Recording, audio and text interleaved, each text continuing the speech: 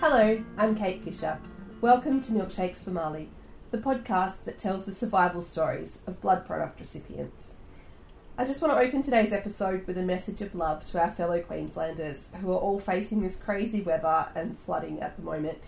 You can probably hear the rain in the background of this episode at different times today. It's been a pretty full-on week, and we're dropping this episode a bit later today as we've been juggling road closures and school closures, and there's flooding all around us at the moment. So I just hope that everyone is staying safe. We are perfectly safe. I hope you are too. We're just taking a few extra measures. Drive carefully. If it's flooded, forget it. And I beg of you, turn your bloody headlights on when you are driving in the rain. Stay safe, everyone. This podcast aims to bridge the gap of anonymity between Australian blood donors and their recipients. It documents the remarkable lives that recipients go on to live, the contributions they make to their communities, and the joy that they bring to those around them. If you have ever been a blood donor, you could have been the one to save the life of the guests that we profile here on the Milkshakes for Marley podcast each week. And becoming a donor in the future means that you too could become a part of this story. Milkshakes for Marley is the name of the amazing lifeblood team of donors who were inspired to donate plasma and other blood products after hearing the story of our amazing 6-year-old daughter Marley, who has seronegative autoimmune encephalitis. For Marley, plasma infusion is life-saving when she relapses and life-preserving for every infusion in between. Today's guest also benefited from Australian blood donors at the age of 6, and he has gone on to live the most amazing life. It makes me so excited to see what Marley could go on to achieve in the future. Brenden Hall lost his leg and 70% of his hearing at age 6 due to complications from chicken pox, but what he didn't lose was his life. That is thanks to Australian blood donors. Brenden reports that he received over 80 bags of blood and plasma when he was in intensive care after his leg was amputated. He has gone on to compete in 4 Paralympic Games, 2 Commonwealth Games, 3 Pan-Pacific Para-Swimming Championships. He was the youngest on the male dolphin swimming team at the 2008 Beijing Games and was awarded an Order of Australia medal for his service to sport as a gold medalist at the London 2012 Paralympic Games. Across his international swimming career, Brenden has achieved a staggering 17 gold, 7 silver and 7 bronze medals. Brenden, welcome to the Milkshakes for Marley podcast. Thanks very much for having me. We've just opened the episode with a list of your achievements in your remarkable swimming career, and congratulations on all that you have achieved in the pool. We're going to start with one of those. Think quick, don't answer quick, don't think about it too much. If you could only keep one of those medals, which one would it be and why? My gold medal from London, purely because it's your first one and it becomes the most special and the one you significantly remember the most vividly. So it'll be that one. Yeah, awesome. All right, so take me back to 6-year-old Brenden. And of course, we always remind our guests that this is not a medically or scientifically correct podcast. It's just your recollection. And I'm sure 6-year-old Brenden doesn't remember a huge amount. But what do you remember about your life before you got the chicken pox and became unwell? I'd like to think my life was pretty normal. Looking back at pictures Mum and Dad took from those days, and I had a two-year-old younger brother, Marcus. It seemed pretty normal to me. We were always like mucking about everywhere, and I just finished preschool, was going through grade 1. I'd worked out that my best mate was living literally 2 houses around the corner from me, and we went to preschool, went to preschool together. We were in the same class for grade 1, so everything was going sweet. I was enjoying swimming. I was enjoying getting out there, kicking the footy with all my new friends that I'd created in grade 1 on the oval, that sort of stuff. And I think in general, enjoying life as any 6-year-old kid would. Yeah, awesome.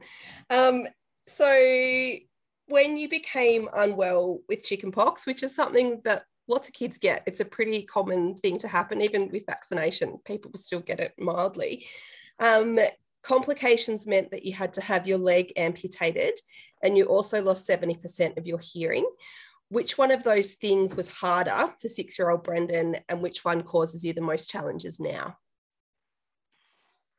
Oh, that's a good one. The two questions in the one hit me with like a double answer. No, back then as a 6-year-old Brenden, a lot of those complications for me as a youngster, it was really hard losing my leg. Because I spent the first low months like learning about what a prosthetic would do, how it's going to work. So I spent a lot of that time in a wheelchair. And as any kid would, you really start to hate that and sort of hate life a bit, purely because you can see what everybody else around you is doing. And you just feel really restricted. You can't get out there, kick the ball, all that sort of stuff. You can't go up the stairs. It was just, a really down sort of moment, coming back to school halfway through grade 2 after losing my leg. And my class was upstairs, and I was like, so the first few weeks, the school could have made some accommodation for that. I was like, oh God, this is not going to work. So the first 2 weeks, if it wasn't my dad, some dad from a friend in class would help me carry me up the stairs to sort of get to class. And then the school became really accommodating and realized that in order to, make it the most normal for me, they had to move my classroom so that it was more wheelchair accessible. And, looking back at those things, it's really amazing how many things aren't wheelchair accessible and still aren't today. So that was the hardest part when I was a youngster. But fast forward a year and I didn't really care about that at all. I was missing a leg and I sort of moved on pretty quickly. But these days it's definitely my hearing. It's like if someone put that question to me and like, what's the one thing you want back out of whether it be your leg or your hearing, and I'd have to say my hearing. Right. Just because you grow up in this ever-changing social environment and you don't become aware of it until, I make use of a hearing aid here and there and use it at uni and that sort of stuff. Even just as simply as watching a movie with some subtitles after I've watched it in cinema and I realize, oh, I didn't hear that part. You missed that really significant bit. Yeah. So it's one of those things that I'm like, I sort of become a bit scared going out into those social situations, knowing that I'm fully not going to hear all the conversations that are going on. And I never want to come off rude to people because that's like, I don't want them hating me because I haven't responded to them. And because if they come up to me on my right side, I'm completely oblivious to what anyone's going to say. So, I still get anxiety trying to make a phone call and book appointments. And, I'm a fully grown adult now with a child of my own. So it's one of those things that I'm like, I still struggle with every sort of day to sort of get over it. But, every now and then you sort of forget about it, but then you go into those situations and you're like, man, I wish I had my hearing back. So is there something, we always give people an opportunity to raise awareness on the podcast, even if it's sort of outside the blood donation thing. Is there something that people could do to make that easier for you if they are with someone that they know has got a hearing impairment of some kind?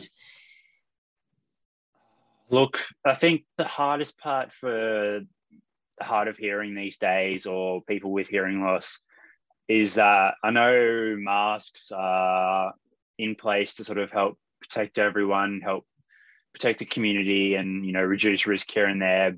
But people also have to remember that there are hard of hearing people within the community, and we're not always going to hear what's said behind that mask. And a lot of people forget that they don't change their voice tones once they put that mask on. So you already have your soft and quiet speaker who continues to speak softly and quietly behind their mask. And a lot of us use lips to try and, narrow it down as to what was said. Obviously we can't see them. So it's, just a slight reminder that if you are wearing a mask, just speak up a little bit, like turn your volume up a little bit. You might not be aware of it, but it does make a large difference if you can just speak that little bit louder if you do have a mask on, because we do our best to try and make sure that we let people know that we are hard of hearing. And sometimes if it does get too hard, it's like politely ask, is it right if you remove your mask? And I know everyone's got different sort of feelings and Of course. opinions and all that sort of bad stuff. But yeah, it's just one of those situations that, like, especially when you go to events over the last year and you go to an event and it's indoors and it's a requirement, like it's been a requirement to wear a mask, and like I'm a full advocate for all that. But yeah, those situations over the last year have really scared me. And like that's, as an adult, like it's not something you'd be willing to admit, but that's how I felt. So yeah. Just that additional anxiety. We've picked up on a few different episodes with different things through the podcast about invisible disability and how, you know, it's more difficult to make accommodations for that if people don't understand. So thank you for sharing that with us. You know, that's really, really useful. So you told me before we recorded this episode that your mum remembers you having 80 bags of whole blood and plasma, in part to manage the blood clot in the remaining part of your leg while you were in an intensive care unit. Have you ever allowed yourself to consider that without those hundreds and hundreds of blood donors that you might not have survived? Yeah, well and truly. You know, a few years back when I was in high school and they're like, oh, there's, you know, a blood shortage of plasma shortage of these blood types. And I remember going when I was old enough to mum and dad, and I'm like, hey, you know, what was the go with me? Like did I receive blood and all that sort of stuff? And they're like, yeah, you received a heap. And you know, you don't really pay that much attention to it when you're in high school. Your mind's sort of going everywhere else, especially when I was swimming and all that sort of stuff. And it's only now that I've started to get older, I've started to, and through my studies at university, it's just you grasp that concept of how important being able to donate blood is. So like thankfully back then I you know, did my part and donated blood, and then I was like, oh, okay, this is a good thing to do. And the only downside to me was that after donating the blood, you know, and stuff like, oh yeah, you're not allowed to do any physical activity for the next 3 days or exert yourself. And I was like, okay, I did not consider that beforehand. And so I was like 3 days out of the pool, and then like 2 sessions just doing kick only, resting my arm. And I was like, I've really got to rethink when I give blood so that I don't miss too much training and get in trouble from my coach. But it's one of those things that like I was aware of how much I needed it and how much I required. And just to think that like there's probably someone, or even more than just one person on a daily basis in those scenarios, that probably needs just as much or hundreds more. And absolutely. So it's kind of like we do really need to be able to make society aware of this to sort of actually get more people involved to make sure that those stockpiles don't get too low, and that people are all of a sudden in desperate need and they no longer have these sort of things available to them. Yeah, and that's one of the things that we've been highlighting through the podcast as well, is that in your situation, you couldn't possibly have known the week before that you were about to become dependent on hundreds of blood donors to keep you alive. We know lots of families in similar situations to ours with our daughter, that unless she has regular plasma infusion, she won't live. So when she has an acute autoimmune encephalitis relapse, she needs a lot more plasma. She needs massive doses of it, but she needs that regular maintenance plasma to keep the inflammation at bay in her brain and to stop her immune system from wrongly identifying her healthy brain cells as foreign and attacking her brain. So there's so many different uses for it. So when we see, you know, critical plasma shortage in Southeast Queensland, that really is terrifying to us, because that is saying to us, you know, does your kid get her treatment or not? Does she get to stay as part of your family? So, it's scary times, and we're all going to either ourselves or have someone that we love need blood. It's, you know, the more people that you talk to, the more people I realise have needed it for so many different reasons. So we're so grateful to blood donors. You are married and you've recently become a father to a precious baby boy who is absolutely adorable. So congratulations on that. Has that experience of becoming a parent made you reflect on the experience that your family must have gone through when you were unwell in a different way? Yeah, like all of a sudden this I'm thing asking the comes into obvious your world. questions. Yeah, all of a sudden, this obvious thing like comes into your world, and you realize in that instant that you would literally do anything in your literal life to be a shield or protect this little fella that you'll have all of a sudden become responsible for, and nothing else really matters anymore. It doesn't, gold medals don't, it gives a rat's ass about a gold medal at that point. So it's kind of like, and then all of a sudden it just clicks over and you're like, wait a minute, there's a lot of scary stuff out in this world. Maybe I don't want to leave this hospital with him. Maybe he's like perfectly safe in this room just with, his mum and me. It's that makes like, this is the safest route forward, isn't it? But then you're like, no, we got to get him out. We got to get him experiencing stuff. But you want to, at the same time, you want to protect and shield. You also want to get him to fail and learn and experience those things to sort of move forward and become his own evolved person. And but those thoughts don't really hit you until all of a sudden you're holding it in the delivery, holding him in the delivery room, and looking at him, and you just going, I got no idea what I'm supposed to do, but we're just going to wing it and hope for the best. And if a bullet does come his way, I'll make sure that, I'm the first one to jump in front of it, or even better, I'll be making sure that it's his mum, then me, then him. So, as much protection as possible. So you jump in front of the bullet, and I'll try and drum up some blood donors so that if you need some blood to keep you kicking after you get the bullet, we'll do it as a team effort. Exactly.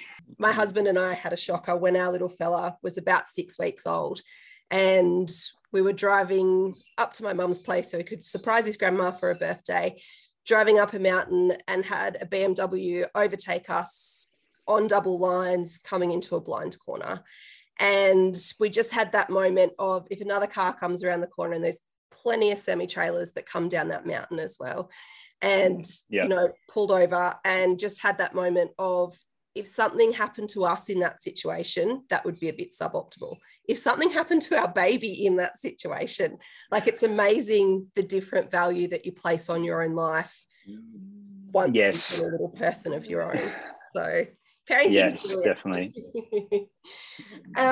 So one thing that I often ask blood product recipients when they become parents is, has it occurred to you that had blood donors not donated blood products that you were treated with at the age of 6, then your son wouldn't have been born, because you wouldn't have been here, so he wouldn't have been there. And it's that butterfly effect of, had the donors not been there to donate, you wouldn't have got the treatment that you needed, and then your child wouldn't have been born. So how much that changes lives. How has he changed your life? Even just on your day-to-day routine of being so focused on your career and your swimming and uni and that kind of stuff before, how much has having a little person in your world changed your day-to-day life? Like, you just like saying all that, like, gives me goosebumps. Like, I know like a lot of it's like, I was lucky enough to get all those, have the availability of all those donations to sort of get through that tough time, and like mum and dad's quick decision making at the same time as well, to sort of allow all the doctors and all the surgeons and all the medical staff to sort of go through that process and start that process in order to make sure that, I was going to be still kicking here today. And kind of like, it always does hit me that, like, if we didn't go down that route, I definitely wouldn't be here having that conversation today. That's like 100% fact. So it's kind of like, I'm really grateful for what happened to me back then and how it managed to sort of change and affect my life as I was growing up. I feel like it really kind of not really cemented anything, but definitely changed like the pathway of where I was going to go. Mm-hmm. So it's now all of a sudden, you know, you're thrown another big curveball, and your pathway, you all of a sudden start reassessing all your priorities and where you want to go, and what you considered normal is you just, you know, like a piece of paper, scrunch it up, throw it over your shoulder, and no real map at the moment as such, kind of just enjoying each little step as it comes. And you know, I sort of love that little bit of unknown. And for me, it's like I've always been someone to not shy away from a challenge in life. You know, if you always told me, like I've been told numerous times throughout my life that no, someone, yeah, Brenden, don't worry about that. You're not going to be able to handle that. You will work a way around it, and like it's literally not going to be possible. You can't do that.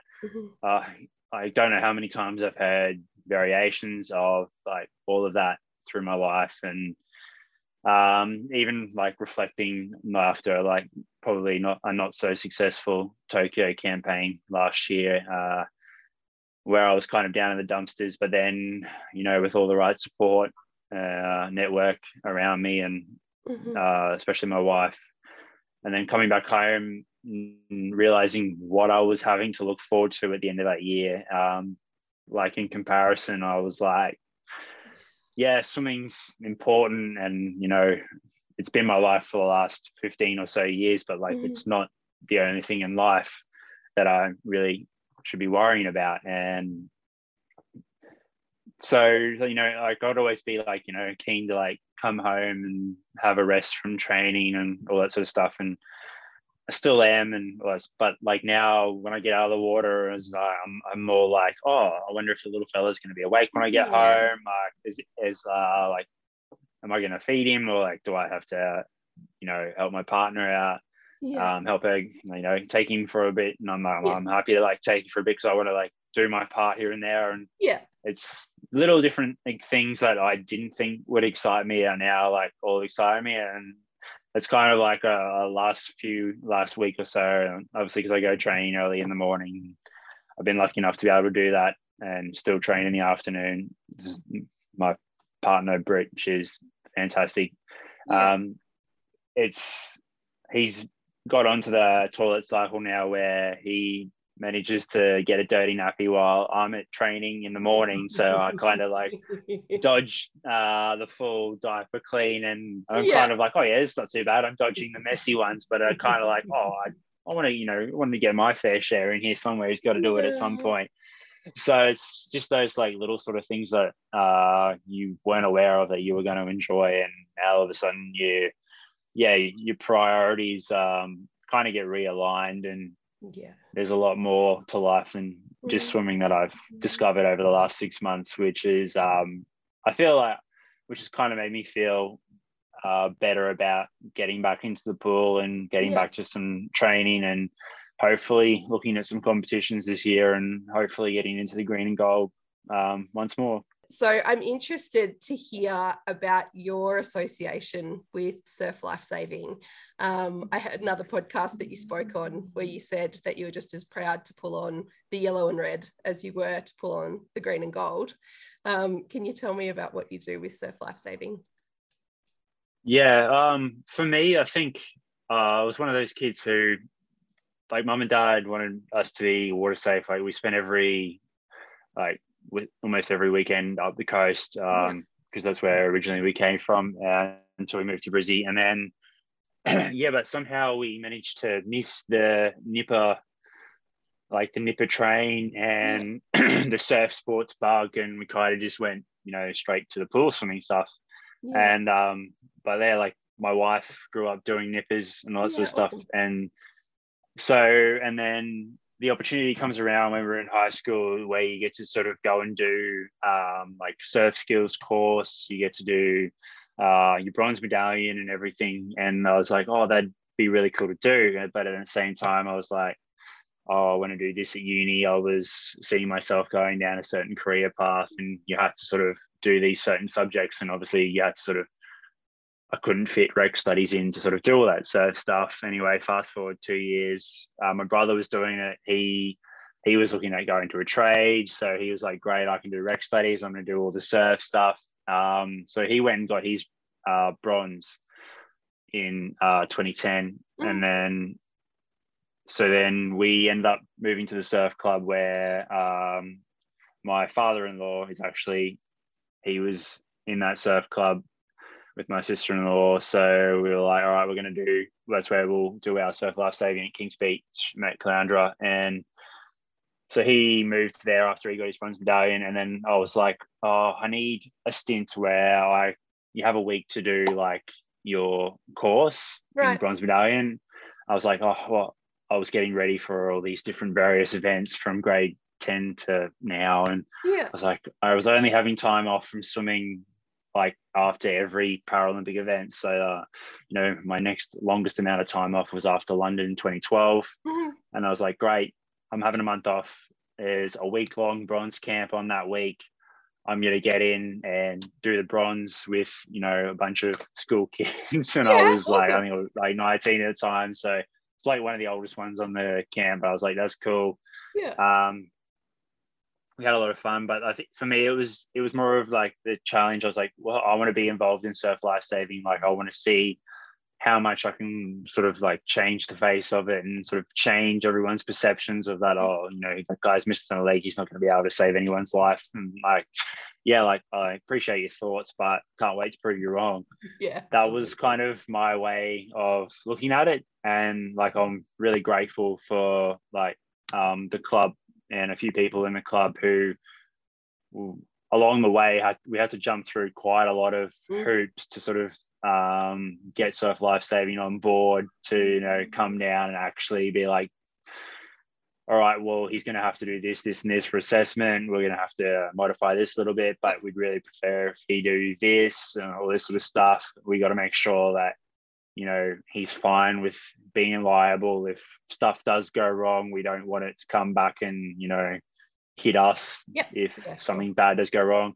And all I wanted to do was like, know that I'm in their court. Like, I will literally be doing everything in my willpower to make sure that I'm as skilled as possible and being able to help anyone on the beach that needs help or in the water that needs help. So when I was able to sort of go through it and get it done and get a few of my other certifications done, I was like, cool. I managed to blow, the certifiers away. They had to sort of eat their words a little bit because they were like, brilliant. Nah, there's no way he's going to do this. And then the next minute they see this guy who's carrying someone out of the water with one leg, like actually like holding on to someone, like hopping up the beach. And they're like, okay, maybe we were wrong. And I was like, it's not kind of like a told you so moment for me, but it's more like, I'm like, well, if we have these opportunities, of course, we're going to do everything we can and make the most of it, because that's what we've been doing our whole life. Like a lot of us have had second chances, so we're going to make the most of it. And so I was like, great, now I can don the red and yellow with my brother every second weekend from September till May, and we help keep people safe on the beach. But it's just one of those things that I just love seeing members of the public and the look on their face when they're not regulars at the beach where I patrol. And I go down for my swim because if it's not too busy, I'll enjoy a good swim out in the surf. And you just see the look of like on their face, they're like, no, I don't know about this guy. He's definitely not going to be able to help us. Like, nah, not going to trust him. Or they like you just see them like looking around for who else is like patrolling the beach at the time. You can sort of see the look in their eyes, and then go out for my swim. I'm usually out for about an hour. I might do a few laps up and back, depends on what the surf's like or whether it's a bit flat. I come back in, and then if they're still on the beach, usually sometimes they are, you just sort of all of a sudden see that, nah, we'll get this guy to save us if we get in trouble. You can just see like and they're like, oh yeah, you know what you're doing. We're fine. We're all good. And so it's so much more than water safety too. for those people to see you doing that, you know, it changes people's perception of disability, I think. And I was thinking about all the school kids that you did the bronze medallion with. It's so much more than just seeing that you could swim. It shows them that it doesn't really matter what they want to do in life, that there's a way that they can achieve it, you know, able-bodied or with disability or not, that it's just that workaround. If you work hard enough for something, there's nothing in life that you can't achieve. And I think that's really important for all of those people. So the Winter Paralympics start next week. Is there a sport that you're particularly excited about watching? Yeah, the ice hockey, the para ice hockey, just because it's like I enjoy wheelchair rugby and wheelchair basketball because of the pure brutality of them, and like the injuries and like body and chairs going everywhere, and it's like just transferring it to ice, isn't it? And awesome. I really enjoy getting behind that. Yeah, and I think that's sort of what I was trying to get to, is it the elite sport and the competition and the rush of competition and the psychology of it all? Is that what it is that you love, or is it the swimming itself that you love? And it sounds like it's a bit of both. It's probably a bit of both, but like I feel like the rush, the competition, the adrenaline and the feelings they couldn't kind of compound onto it, and like the bonus, the little things that come as a reward from loving swimming in the first place. I've just literally spent majority of my life just being grateful for the fact that I get to do something every day that I love doing, which is swimming up and down a pool following a black line, which people think is insane half the time. And they're like, oh yeah, you must really love the competition. And I'm like, really, I do enjoy it. Don't get me wrong, like the competition is where it's at. Like you want to end up winning medals for your country, all that. This is like the cream of the crop, and that's what you want to end up doing. But at the end of the day, I think for me, I enjoy the challenge of the journey in the first place, and that's just doing the countless hours up and down in the pool where it's just me, the water, the black line, and the clock, and like me physically now hurting every day of my life. That's what I think. It's just I love being in the water that much. That's kind of all that really matters. We did an episode with a surfer called Joel Mason, who was attacked by a shark, and actually had to have a blood transfusion on the sand before they could even put him in a chopper. And they said to the chopper when it was on its way there, if you don't have blood on board, don't bother coming, because this guy's going to bleed out before you can get him there. He's not going to make it to hospital if you don't have blood. So the chopper stopped midway there, picked up some blood, and then took it to him. He had it on the beach, and he's going great guns now. He's living a really great life. That's a fascinating story. But one of the things I talked to him about as well, he spends a lot of time in the water still loves his surfing, is, in a world where we have so much input, people are constantly on phones, social media.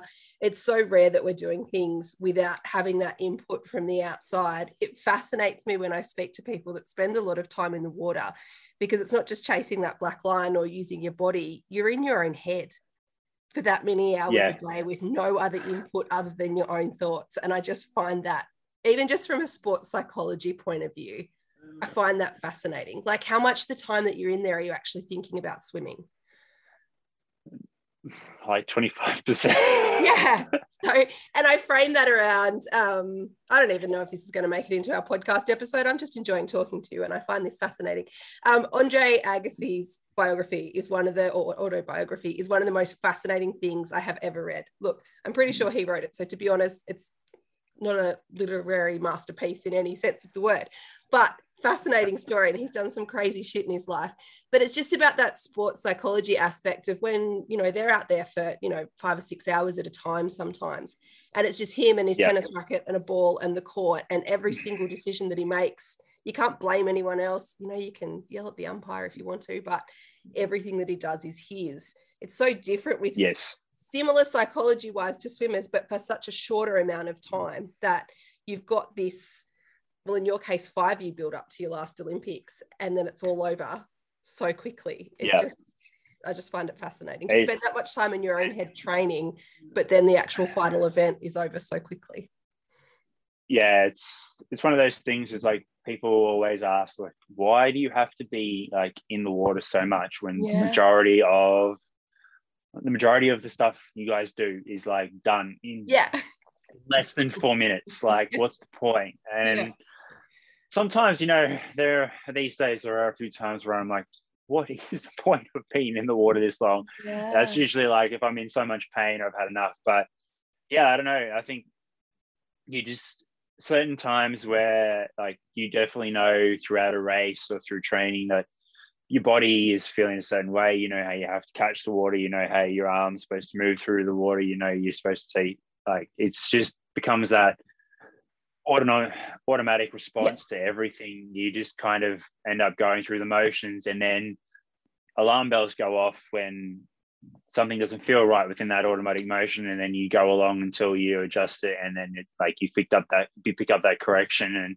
and then everything's normal, and it's like smooth, and the track's smooth again, and then you'll just feel that like little hiccup again, and you play around until that hiccup's fixed. It's just one of those things that I really love kind of doing and tinkering with. And at the end of the day, when it does come to that race and you don't perform the way, like at the end of the day, I've had so many people help get me to that point to get up and represent my country, from like my coach, my wife, my family, mum and dad, my brother, through support staff, physio, massage, psych, nutrition. Like the list is a massive pyramid underneath us.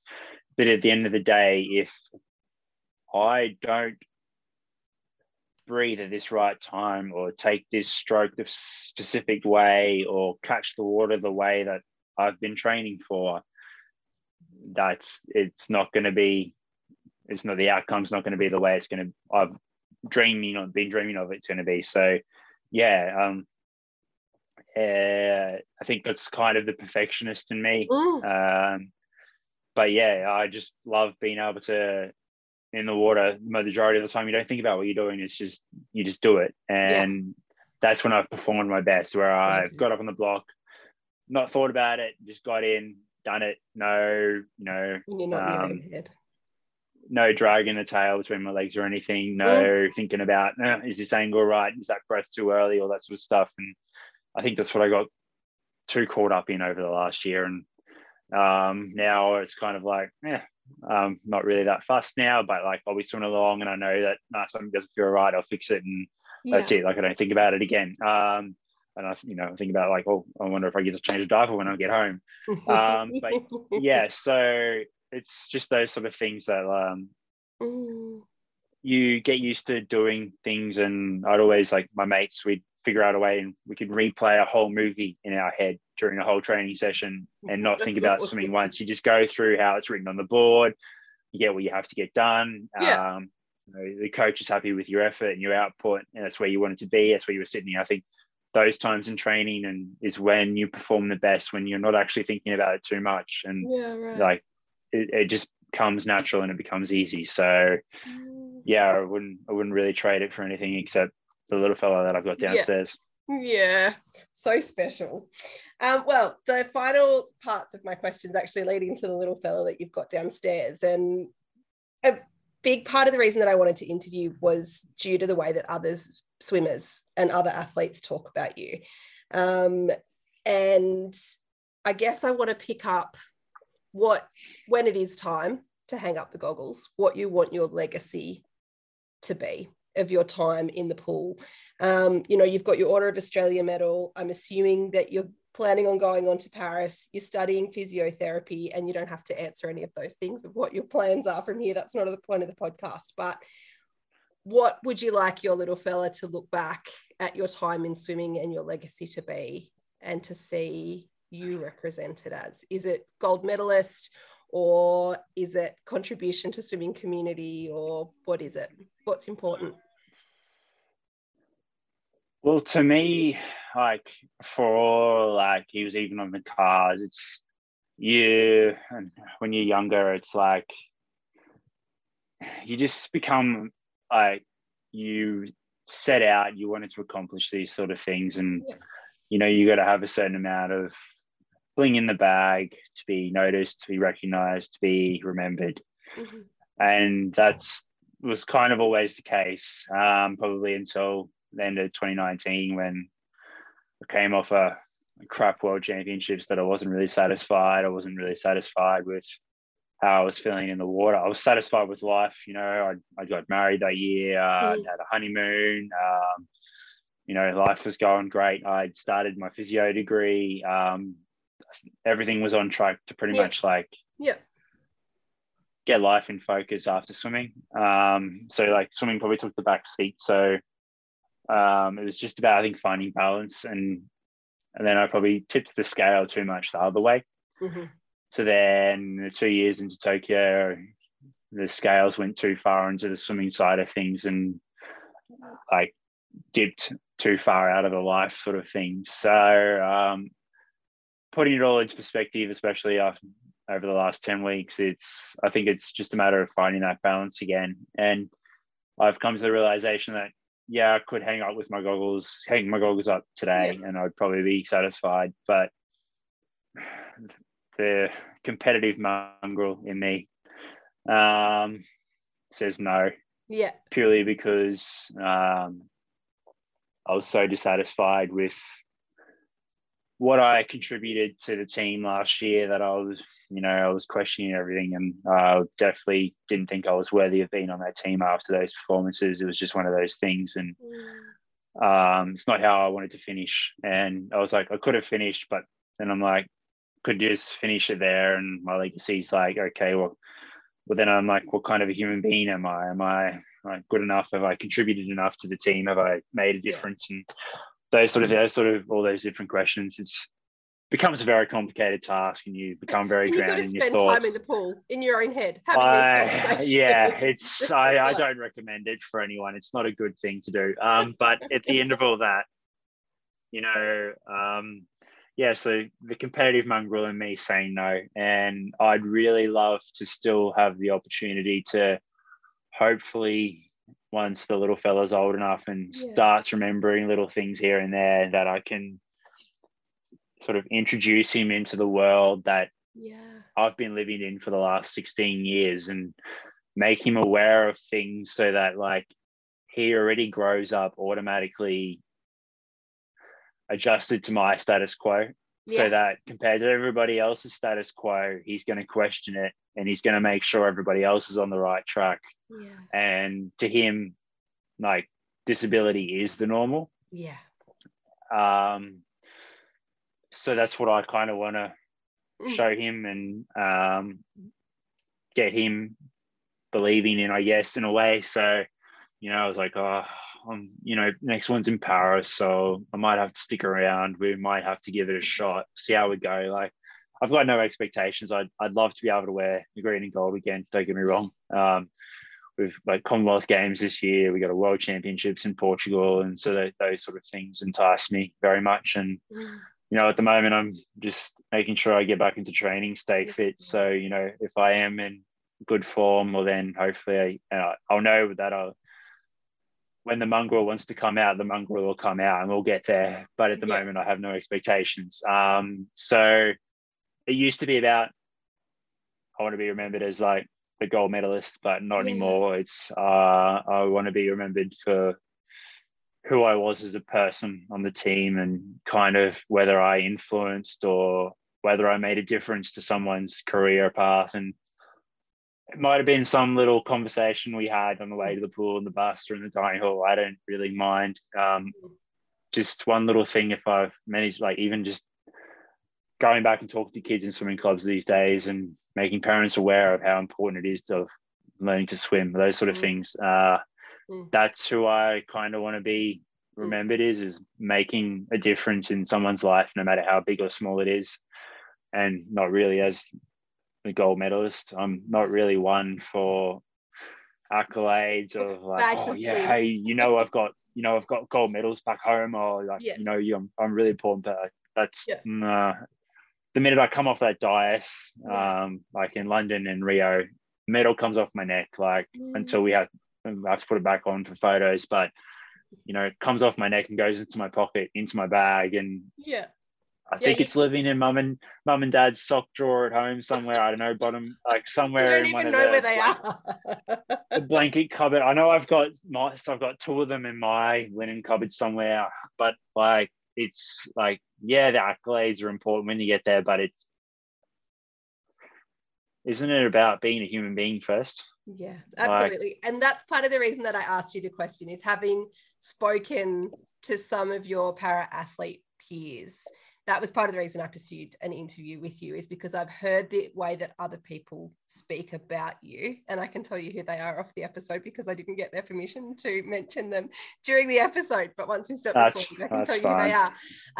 I'm like really shocked that that's what people think. I like to be honest with, like, when people ask me questions, like as honest as I can. Like sometimes my answers might be like brutal, or like, I'm not sure if that's what they're after or that's what they want to hear, but I just want to make sure that like what they're getting is the honest truth. Or if someone wants that kind of advice, well then I'm happy to give it here and there. And I just want to make sure that everyone's aware of what they're going to be stepping into, or what could be coming their way. Like it's not all fairy tale and fairy dust sort of stuff that everyone believes in half the time. So I just like to be honest the best way I possibly can, and if it's helped someone, I'm glad it has. Half the time I'm unaware I'm actually giving advice. I don't even know what I'm talking about sometimes. So I'm still learning a lot of things, and I wouldn't really consider myself as a leader. So I like to sort of help people where I can behind the scenes. I'm not really one to sort of stand at the front and say, yeah, I'm happy to lead. I'd rather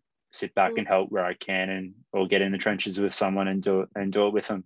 And particularly having grown up on an international stage from such a young age as well, that has probably made it difficult to be able, you're a gold medalist when you're so young, but you're still growing up. Like, it amazes me when athletes are so young and have those pressures and are still able to get in the pool and perform, and then expected to do media. And when I think about myself as a teenager, there's no way that I could do half of those things. So I think you guys are amazing.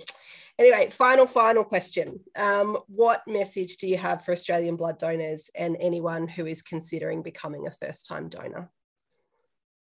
Just get in there, do it. If you're a first-time donor, it's not scary.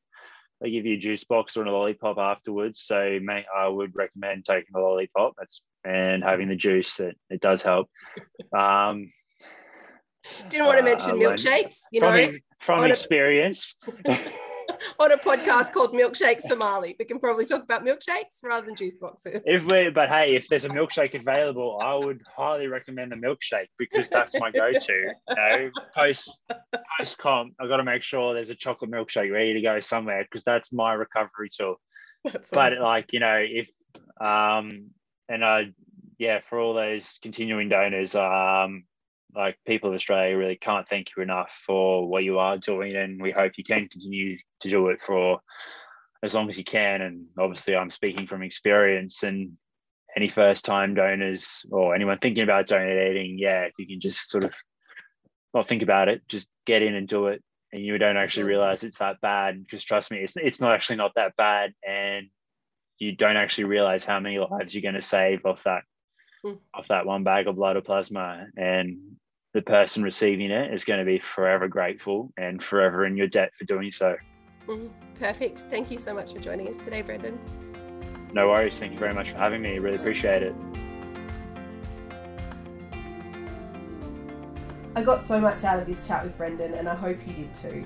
He's given me some great insight into navigating life with multiple disabilities, and has really helped me to reflect on the way we may approach some things with our kids. And if nothing else, he's reminded me that when all else fails, we just get the competitive mongrel mentality out and give it a red hot crack. And could there be anything more Aussie than that?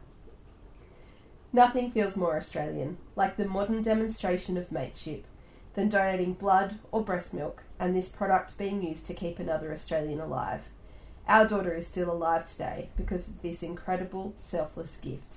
And it is my privilege to create a space for others to tell their stories and to give thanks. This podcast is written and presented by me, Kate Fisher. Our guest today was swimmer Brenden Hall. My lovely husband, Jeff Fisher, did the audio production for this episode. To make an appointment to donate plasma and other blood products in Australia, please go to lifeblood.com.au, and we would love it if you could add your donation to the Milkshakes for Mali Lifeblood Team Tally. Thanks for joining us for this episode of Milkshakes for Mali. If you enjoyed today's episode, please leave us a review and share this episode with a friend. And as always, I will leave the final word to Mali. Thank you for my plasma.